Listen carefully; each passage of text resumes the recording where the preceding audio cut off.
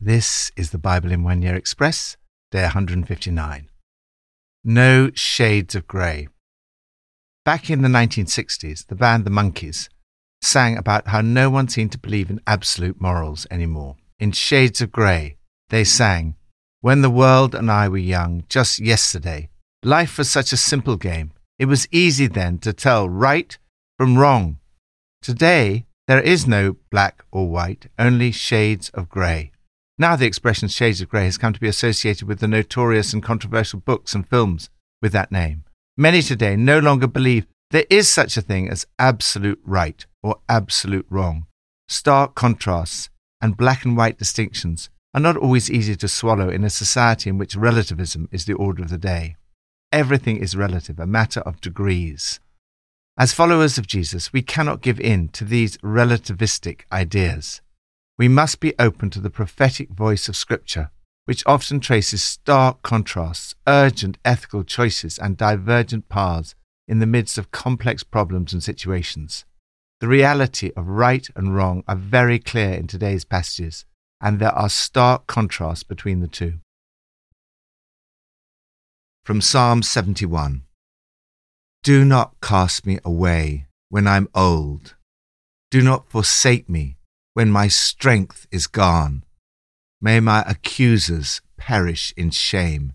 May those who want to harm me be covered with scorn and disgrace. As for me, I shall always have hope. I will praise you more and more.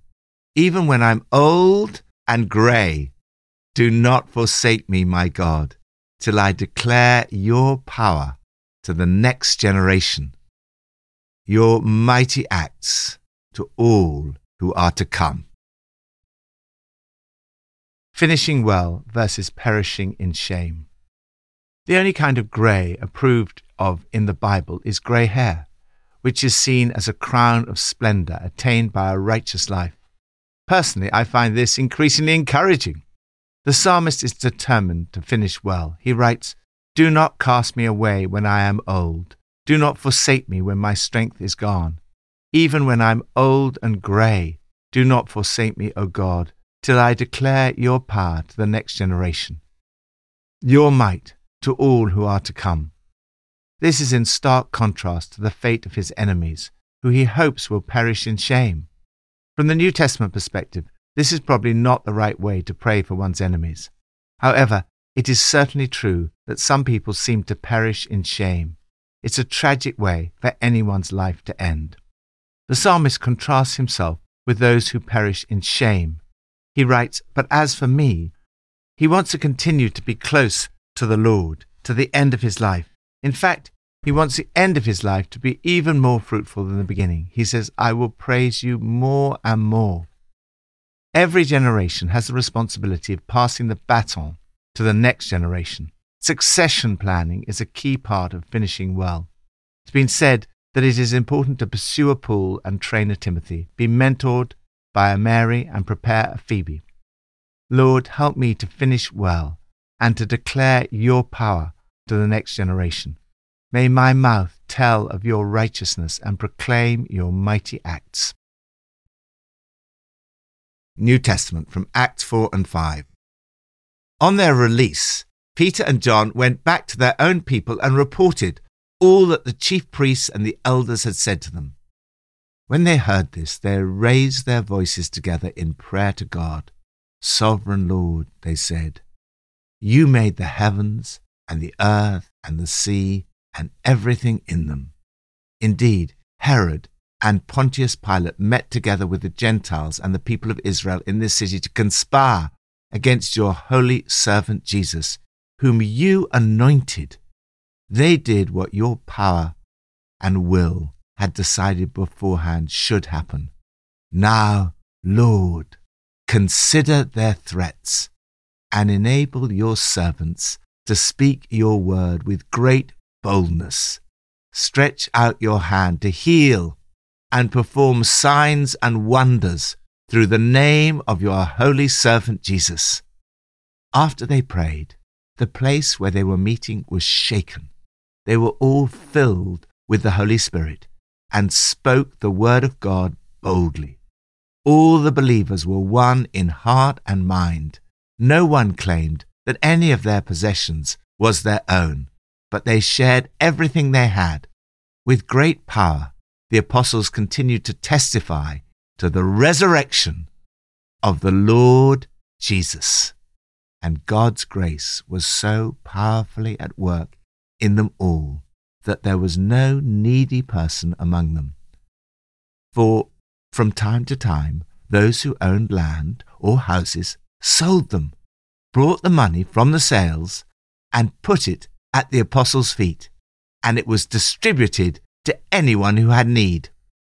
Now a man named Ananias, together with his wife Sapphira, also sold a piece of property. With his wife's full knowledge, he kept back part of the money for himself and brought the rest and put it at the apostles' feet. Then Peter said, Ananias, how is it that Satan has so filled your heart that you've lied to the Holy Spirit and have kept for yourself some of the money you received for the land? Didn't it belong to you before it was sold? And after it was sold, wasn't the money at your disposal? What made you think of doing such a thing? You've not lied just to human beings, but to God. When Ananias heard this, he fell down and died, and great fear seized all who heard what had happened. Filled with the Holy Spirit versus filled by Satan. Church should never be boring. No one was ever bored in the early church. You never knew what would happen. There was such a powerful sense of God's presence. Some loved it, others were terrified. Again, we see a stark contrast. First, we see the results of being filled with the Holy Spirit. First, boldness. Peter and John were not put off by the threats made to them. Rather, they raised their voices together in prayer to God. They prayed, Now, Lord, consider their threats and enable your servants to speak your word with great boldness. After they prayed, the place where they were meeting was shaken, and they were all filled with the Holy Spirit and spoke the word of God boldly. Second, unity. All the believers were one in heart and mind. They were all filled with the same Holy Spirit. A mark of the Spirit-filled community is unity. Third, generosity. They had a liberating attitude to their possessions. They shared everything they had. There were no needy persons among them. Those who could afford it helped support those who were in need. Fourth, power. They'd prayed, Stretch out your hand to heal and perform miraculous signs and wonders through the name of your holy servant Jesus. Their prayer was answered. With great power, the apostles continued to testify to the resurrection of the Lord Jesus. Fifth, grace. Much grace was upon them all.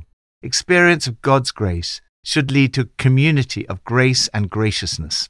By stark contrast, in the second half of today's passage, we see the results being filled by Satan. Peter used very strong language when he says, Ananias, how is it that Satan has so filled your heart? There was no necessity for Ananias and Sapphira to give away their property or money. Didn't it belong to you before it was sold? And after it was sold, wasn't the money at your disposal? They were not criticized for a lack of generosity. Rather, the evidence that Satan had filled their hearts is not only that they lied, which could be a spontaneous act, but also they had conspired together to lie. Peter says to Ananias, You have lied to the Holy Spirit. And he says to Sapphira, How could you agree to test the Spirit of the Lord? This conspiracy was premeditated and prepared. God gave Peter a word of knowledge. This exposed their sin. The fear of God came upon the people. This type of fear was not a fear of human beings or a slavish fear, but rather a holy fear. They had a healthy respect for God. They knew God was not to be trifled with.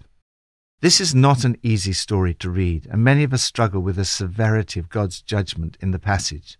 Ultimately, only God knows the secrets of our hearts, and we need to trust that His judgments are fair and just. It reminds us, though, of the awesomeness of God's presence in our midst. The sense of God's presence was so great that people feared that their sin might be exposed. But this presence of God and the Holy Spirit also brought about extraordinary conversions, healings, signs and wonders. Lord, fill us with your Holy Spirit. May we be a church known for its bold proclamation, unity, generosity, power, and grace. Old Testament, from 2 Samuel 13. "No, my brother," she said to him, "don't force me. Such a thing should not be done in Israel. Don't do this wicked thing." Love versus hate. In this passage, we see strongly contrasting emotions. Amnon fell in love with Tamar. He says, "I'm in love with Tamar, my brother Absalom's sister." David had many wives and many children. The boys would probably have been separated from the girls at the age of 5 or 6. There would not have been a sense of belonging together that exists in a normal family today. Amnon plotted to rape Tamar, who pleaded with him, "Don't do this wicked thing." She even offered to marry him. The law forbade marriage to a half-sister. Possibly, this was not being practiced at the time. More likely, Tamar was clutching at straws. Amnon refused to listen to her, and since he was stronger than she, he raped her. The Bible does not ignore the issue of sexual abuse. Rape has always been and still is a horrific crime. Tamar describes it as wicked. It's an act of a wicked fool. It leads to desolation, and it is a disgraceful act. We see a glimpse of the terrible damage sexual abuse does to the victim. Tamar poured ashes on her head. Then she ripped the long-sleeved gown, held her head in her hands, and walked away sobbing as she went. She became bitter and desolate. Instantly, it appears, Amnon hated her with an intense hatred. In fact, he hated her more than he'd loved her. This led to further tragedy for David and his household. The violence is perpetuated. Amnon is killed and Absalom flees, separating him from David. Perhaps it would be more accurate to say Amnon was infatuated with Tamar. He may have been in love with her, but he certainly did not love her. It is extraordinary, though true to fallen human nature and experience, that infatuation can quickly turn to hatred. Amnon's love was certainly not true love. Love is patient. Love is kind. It does not envy. It does not boast. It is not proud. It is not rude. It is not self-seeking. It is not easily angered. It keeps no record of wrongs. Love does not delight in evil, but rejoices with the truth. It always protects, always trusts, always hopes, always perseveres. Lord, deliver us from hatred. May we be filled not by a superficial love, but by a love that is the fruit of the Holy Spirit. Pippa adds. In 2 Samuel chapter 13, we see the family breaking down. There seems to be some terrible decisions going on at the time. Jonadab, who was Amnon's friend, gave bad advice, and if David had punished Amnon for raping his sister Tamar, it might have stopped Absalom from taking the law into his own hands. Jonadab, who clearly should have been ashamed of himself, was half the problem. He knew it was Absalom's expressed intention to kill Amnon, yet he didn't warn David. He only tells him afterwards. He was a bad friend to them all. It is hard to tell people the truth rather than to tell them what they want to hear, but it is important to give the right advice, even if we risk the friendship.